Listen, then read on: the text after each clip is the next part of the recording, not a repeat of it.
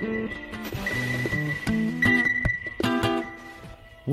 it's time to remember.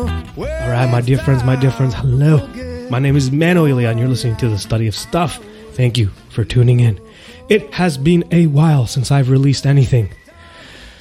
The last thing I released, I guess, was Nature's Bits, which you can kind of hear in the background.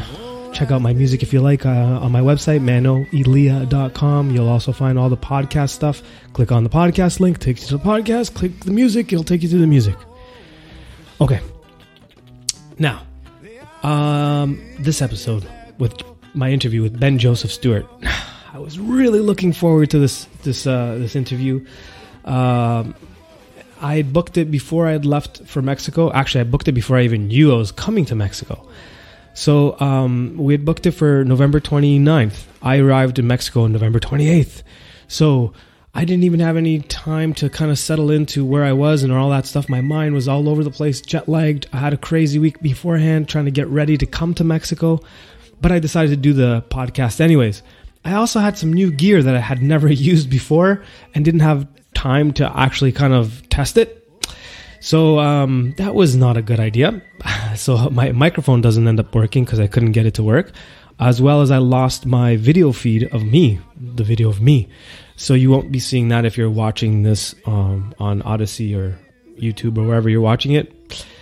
And if you're listening to it, you'll notice that my audio isn't super awesome because of those technical difficulties. Couple that up with the Airbnb I was at had some shitty, crappy internet.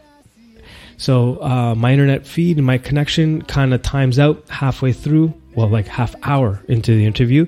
So I didn't get a chance to kind of ask a lot of the questions I wanted to ask and where I wanted to take the interview. But I decided to post this anyways because Ben shares some really interesting facts about his life. We discuss the importance of kind of grounding yourself and, you know, keeping yourself grounded throughout the whole journey of looking into conspiracy theory and how that kind of relates to spirituality, the mystery schools. We kind of get into a little bit of that. I really wanted to continue my conversation with Ben and talk more about cycles of time, the Yuga cycles, evolution of consciousness, how the truth movement evolved from where it was in the early 2000s to where it is today.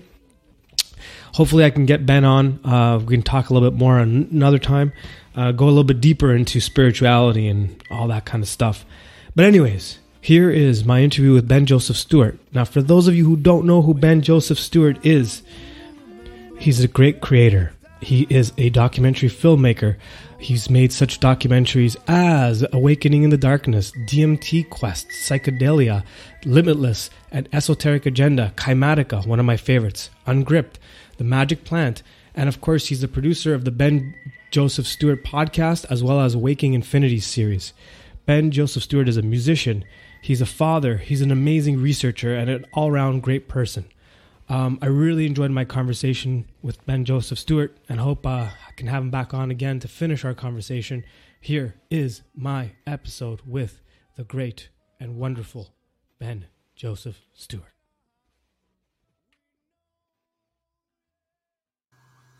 All right, welcome to the Study of Stuff, and officially we have relocated to Mexico. As of yesterday, my family and we all came down to Mexico. And I think it's very appropriate that my guest, Ben Stewart, today, I think that kind of fits me being in Mexico and interviewing Ben for the first time. Now, Ben, I want to really welcome you, and actually thank you for doing this because I know you're a super, super busy guy, especially now. Yeah, man, I appreciate the opportunity. I love being able to chat about these kinds of topics. And I know we've been trying to make this happen for a while, so excited about it. Awesome. Well, I just want to tell you, to the audience as well, why Ben is important in my journey. Early on, I kind of started going down the rabbit hole. For me, it began with looking into and studying consciousness. I was reading a lot of Greg Baden, Drunvalo Melchizedek at the time, some Rupert Sheldrake, and so on and so forth. But at the same time, I was also kind of looking into what we would call conspiracy theory. I was looking into some David Icke, Michael Tessarian, and so on and so forth. And I end up seeing this suggestion, esoteric agenda. So I clicked on it, and this is back in the day when it was Google Video, way before YouTube. Well, not way, but before YouTube. And oh boy, did I get into something. And from there, I went into Kymatica, another one of Ben's films. And what I really appreciated about the perspective and how you presented the information, it wasn't just about focusing on the conspiracy and such.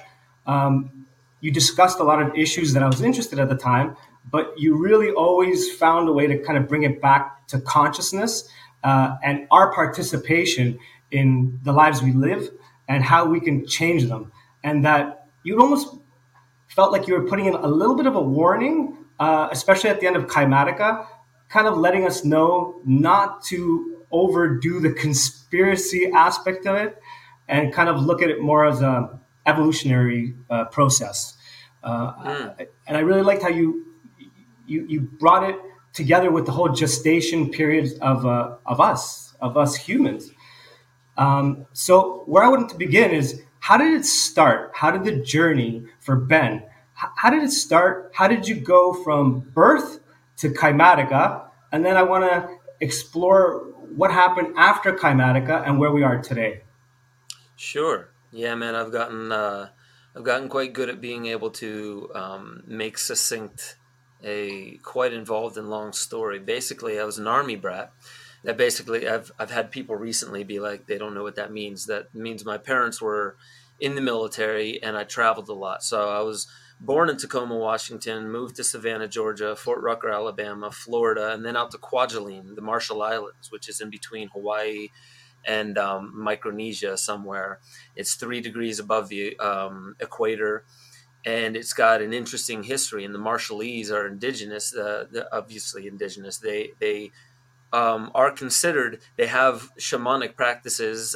Part of my tattoo has that influence on it. This is an evolving storyboard symbolically on my body. But so lived in Kwajalein, came down with tuberculosis, had no treatment there because it was such a small island, but I had a really good connection. I can't say I had a really good connection with the indigenous, but they were very sweet and very welcoming of having their customs learned. Moved to Hawaii for treatment. They were not open to whitey or haole being involved in their ceremonies, even taking an interest in what they do. And for that, I experienced a lot of racism, but I also understood it in a different way. I think I intuitively understood before I even understood colonialism and all that, that we are a wounded people. More than any specific detail, we're a wounded people. Back then, and this is all before the age of 10, and so I moved to Connecticut, Harrisburg, Pennsylvania, then out to, Boulder, Texas, a bunch of different places. I never stopped traveling. And I was mostly into music. I was a lot into, and this may come up during our conversation, I was a lot into sports until a very pivotal moment in my life. I was playing football, soccer, and baseball. And then I broke my ankle at age 12 on a growth plate. And it was in the same hour as a friend of mine, Ryan Theobald, died, was hit by a car as he was walking his bike down the road. And that was a pivotal turning point. Didn't even understand why, but I left the sports field and I went into music. And when I started exploring music, I was really into Chili Peppers and Sublime, and then Rage Against the Machine, Nine Inch Nails, a lot of like System of a Down, bands that were showing the cycle of time that it was in. The 90s was this like unraveling of the narrative of like girls, girls, girls, America, make your money, freedom, all that stuff. You felt the unraveling. And so my music took that turn, and I really became outspoken about something that I didn't even fully understand yet, which was the condition of the world, the human condition. Yeah.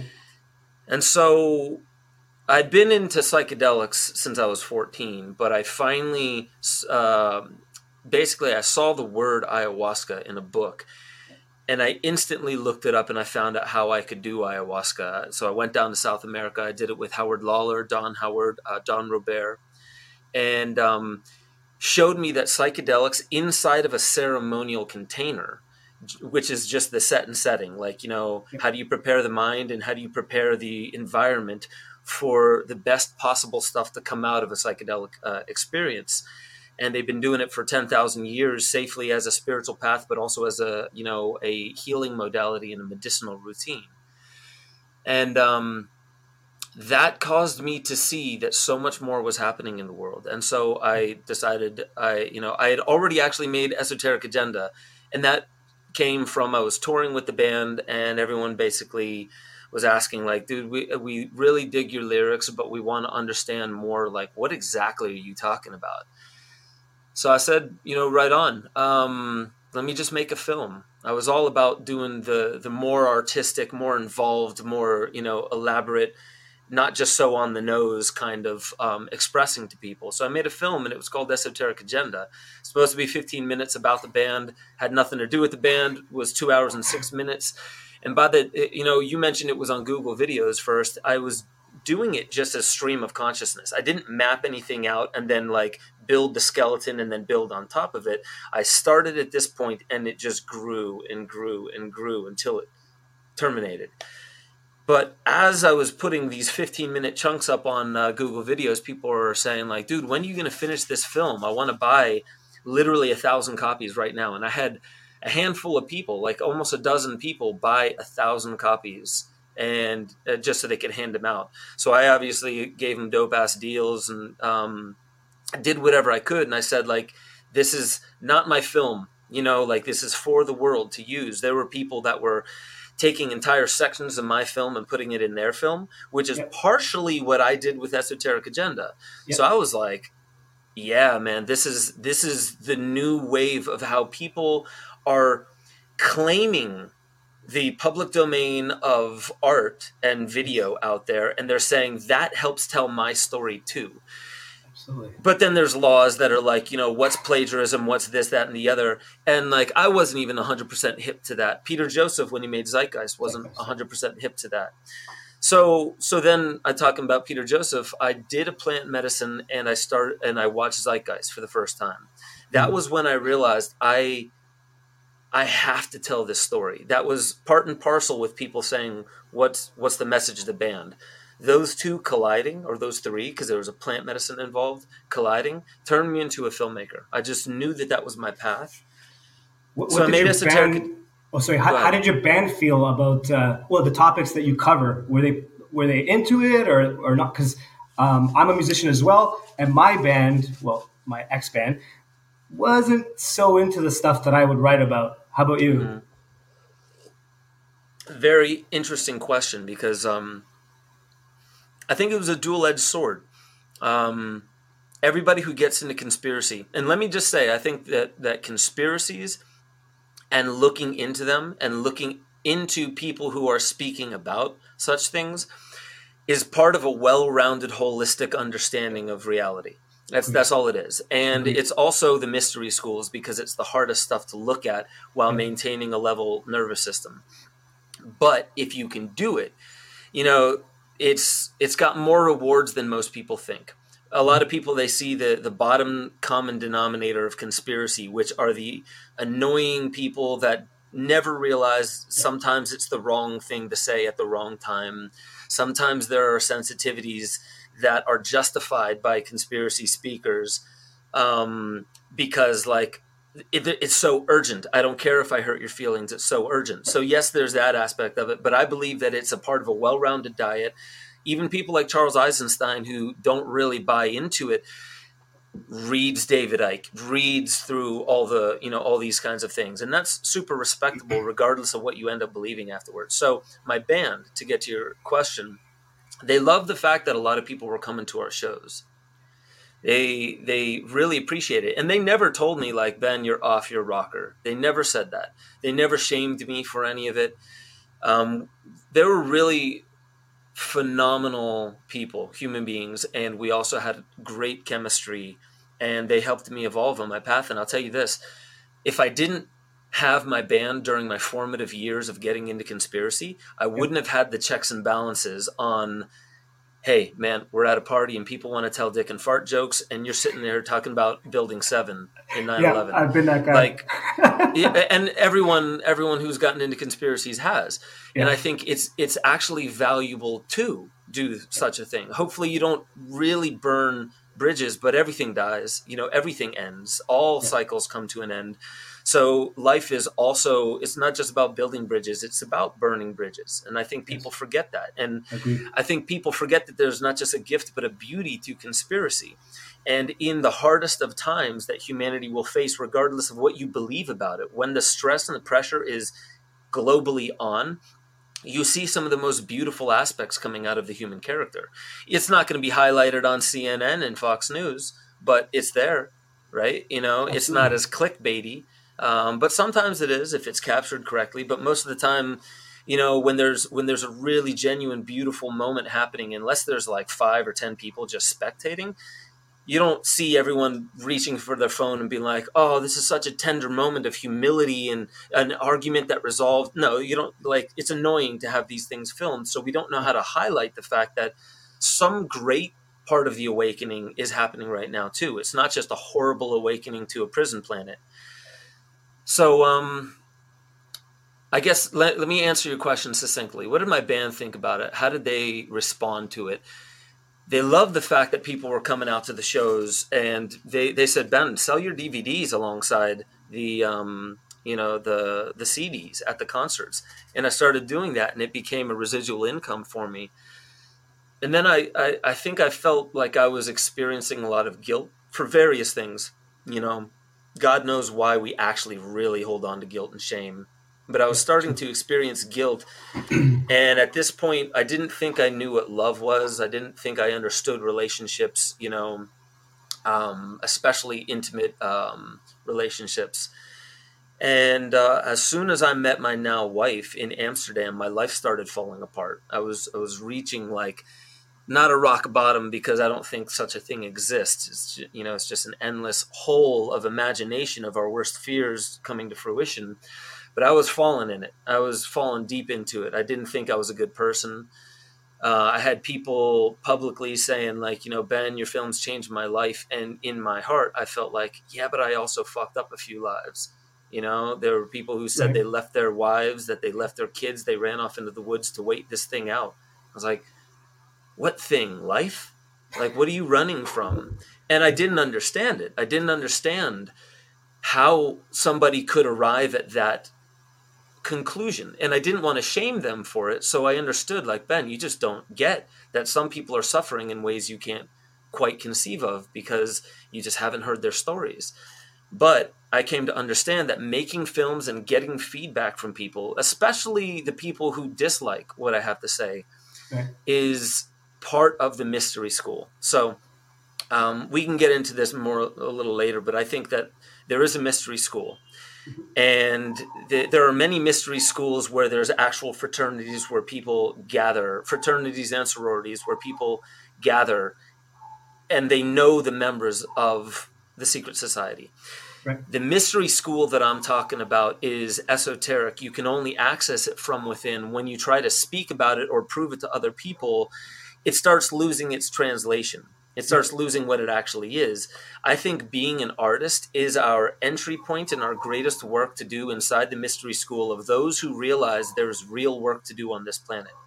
But as soon as we start saying, yeah, because, we definitely have work because, Bill Gates, or, the Jews, or, Muslims, or, it's the technocrats or wealthy billionaires, or you name whatever word you want to place on it, by the time it gets to the lingual connective between, other people, once it gets into those concepts, it loses the real meaning of what it is. And it's the easiest explained by being a good person and having an impact that is harmonious. It is inviting for harmony. So I do it with film. I do it through art.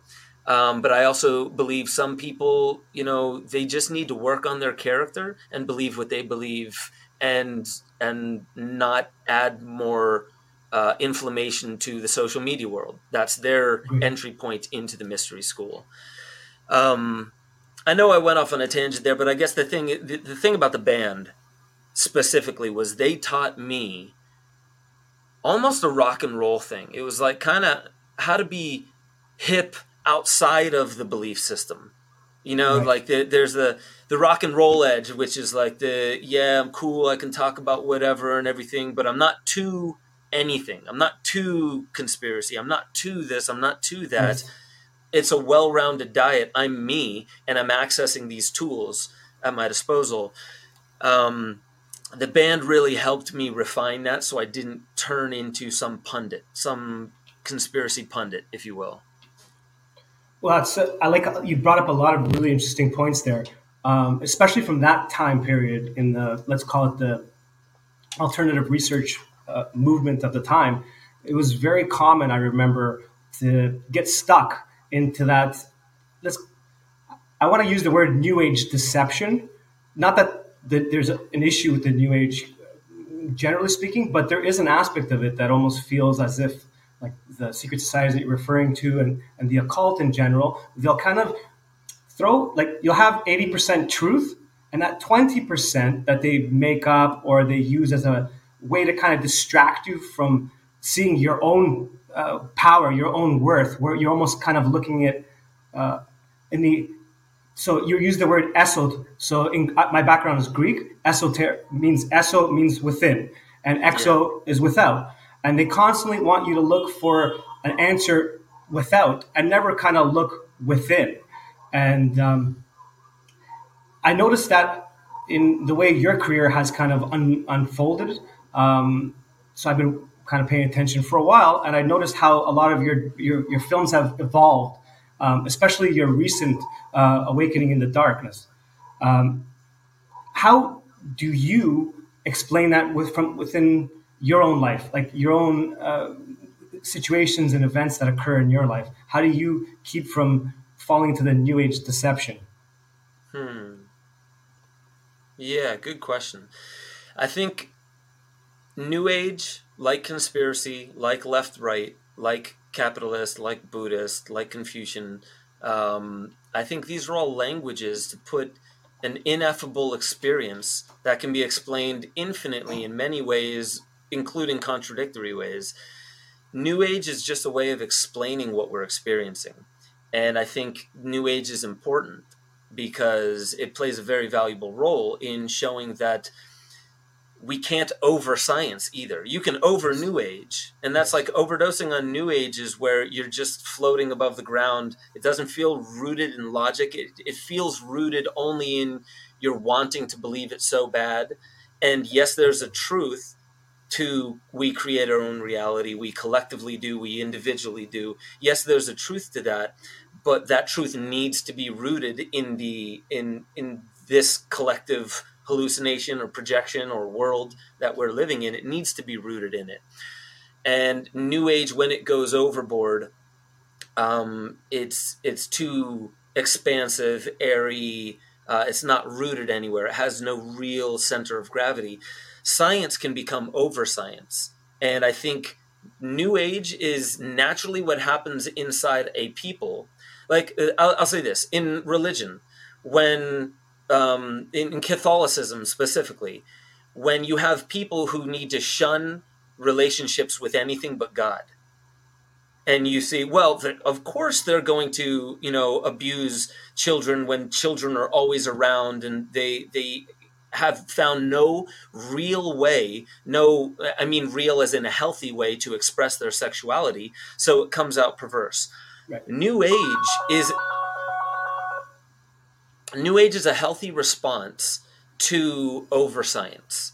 Right. So it shows us like, yeah, but intuition is also a thing. Yeah, I'm also right. Even though your science says this, I'm also right. There's a truth to that. But you can over New Age too, where it's like, yeah, but there's also science. And science is really, it's not fact. It's best practices based upon observed events. Because when you have an experiment, you observe the events, you document them, you have double blinds to make sure that the placebo and other aspects of consciousness didn't creep in, which is a whole other concept that we try to remove consciousness from the experiment and then call this a fractal of real life. Science, this is a fractal of real life. What did you have to do to come up with that science? Oh, remove all the intelligent consciousness out of it so placebo effect couldn't, creep in. And sometimes it's outside of the pharmaceutical thing, science, and I'm not knocking science, but we frame it as, let's say we're not experts in science, and not even the scientists truly are. Science is an aspect of consciousness. So how do I balance the new age and the science and overly this and overly that? I actually have I usually have it with me. See if I could just draw it for you, actually. Yeah. Because I have this wheel that I'll show you. It starts with here. So I call it SPAR. SPAR. You might have heard me talk about this before. Science, philosophy, art, and religion. I actually like art to be at the top. So SPRA doesn't sound as cool as SPAR. But, science is, I'm going to put this super quickly, probably quicker than I ever have before. But science is just, it means to know. And that's just raw data comes at you. You're a child. It's not tabula rasa, like you come in as a blank slate, but closer than we, the conditioned. So you come in, science comes at you, and it can't sit idly by. You experienced something. So your inner philosopher starts to kick in and make sense out of what you just experienced. Then once that happens, philosophy is also coming to understand your place inside of this understanding of the world. So there's the world, there's other, and then there's self. So you experience something as an individual, and then you come up with a concept, a philosophy of what that means, but that can't sit idly by, so you commit to it. And religion actually comes from the root word religare, which means to bind to. Think Daniel LaRusso and Mr. Miyagi, the bonsai tree, they wrap it, they bind it together so it can heal, because it's meant to be one. So when you have a philosophy about who you are, how you fit into the world, that doesn't want to sit idly by. It wants to commit to something. It's the natural next step in it. And then once you commit to something, what do you think the next step is? Art.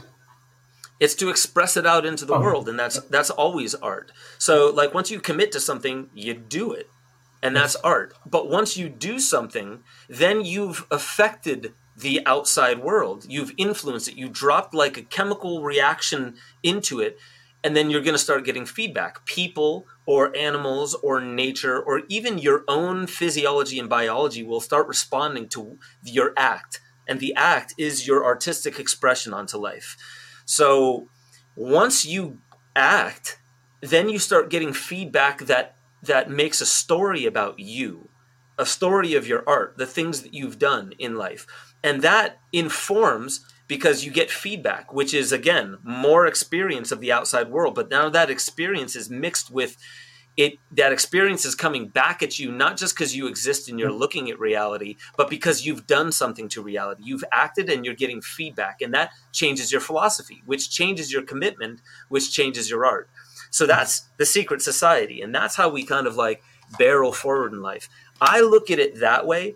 When I'm ever too much the scientist, I know that one thing that is actually, and this is why I should have put R down here, science over science can really conflate religion, and religion, the binding to something, which is an agreement, it's a contract, it's I believe in this, and then this changes. So your belief has to change with it. But that's an aspect of consciousness that inevitably, you see how I didn't close the circle here? Yep. Because once you act in the world, what starts coming to you is different. And history doesn't repeat. You don't go back into a blank slate receiving this. You now have a memory that you acted, and part of this is because you did it as well. Part of what's coming to you as feedback is because you acted in the world and you're getting feedback. So it starts to turn into this spiral instead. Yes. So history doesn't repeat itself. It rhymes very closely. Oh, Mark Twain, yeah. Yeah, and I'm glad you mentioned that, because I'd only heard it. I never knew who said that quote.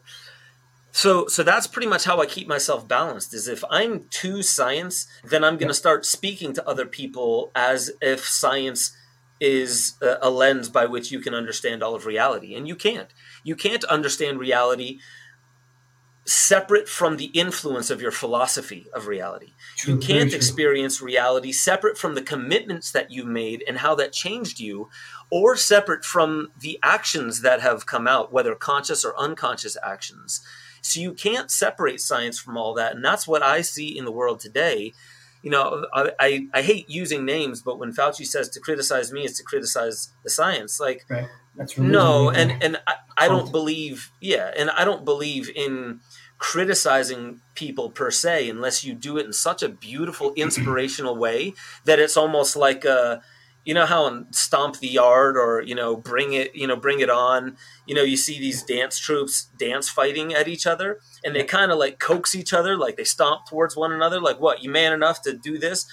They're aikidoing. They're removing harm. They've neutralized that. They've turned it into a dance. They understand that they will not cross a certain relational abuse threshold.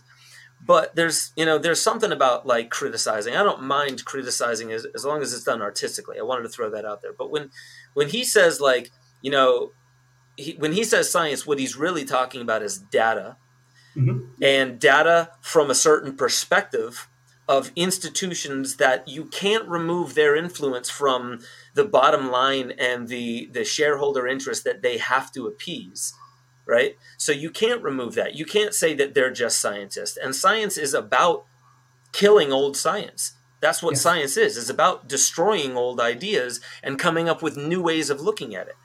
So that's how I try to stay balanced, is by acknowledging when I don't feel it, like I'm actually in my center. Yep. See, I really like that approach that you're taking, because oftentimes, actually, I'm reminded a lot of how science was practiced pre-Descartes with Da Vinci and Pythagoras. We have scientists, artists, philosophers. They're into nutrition and body movement. They don't look at life as compartmentalized, as I'm just a scientist, and they kind of view life similar to watching David Bohm and Krishnamurti, having those conversations back in the early 80s. Here you have a philosopher, a metaphysicist, and then you have a physicist, both kind of finding common ground, and they're able to kind of share ideas, and they're also able to kind of connect each other's world and realize that reality is not one thing, it's many things, and every aspect of that makes us sort of a scientist experimenting with ideas. But until it becomes a creation, something that you can see, hear, hold, it's hard to pass that information on in a way where it's more subtle and it goes deeper. I believe, it's like when you hear like a Knuckle Bear song and you're just sitting there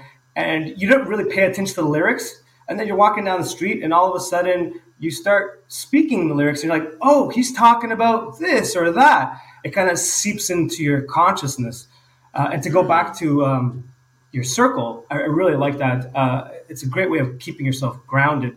I interviewed Amit Goswami early this Nice. year, and he had mentioned the do. So you do, and then you be, like you rest. That resting, Integration. exactly, to integrate it. So a lot of what you're saying reminds me of a lot of all of these individuals and how they kind of viewed the world. Walter Russell also came to mind. Mm-hmm. So going back to your journey, so from esoteric agenda to Kaimatica, and then from there, you now meet your wife. You kind of have a crisis of sort, I guess you could say. How do you deal with it, and how do you move forward in your career to like kind of go where you are now? Okay, yeah. So that crisis, that was after I made 3 films. So I made Esoteric Agenda, Chimatica, and Ungrip. And 2 years later, I leave the band, and my now wife Barbara and I, we start just road tripping across the country, and we lose ourselves to find ourselves. So we went to the redwoods of California. We go to Burning Man. We go to all these festivals. We start traveling and doing speaking tours around the world together.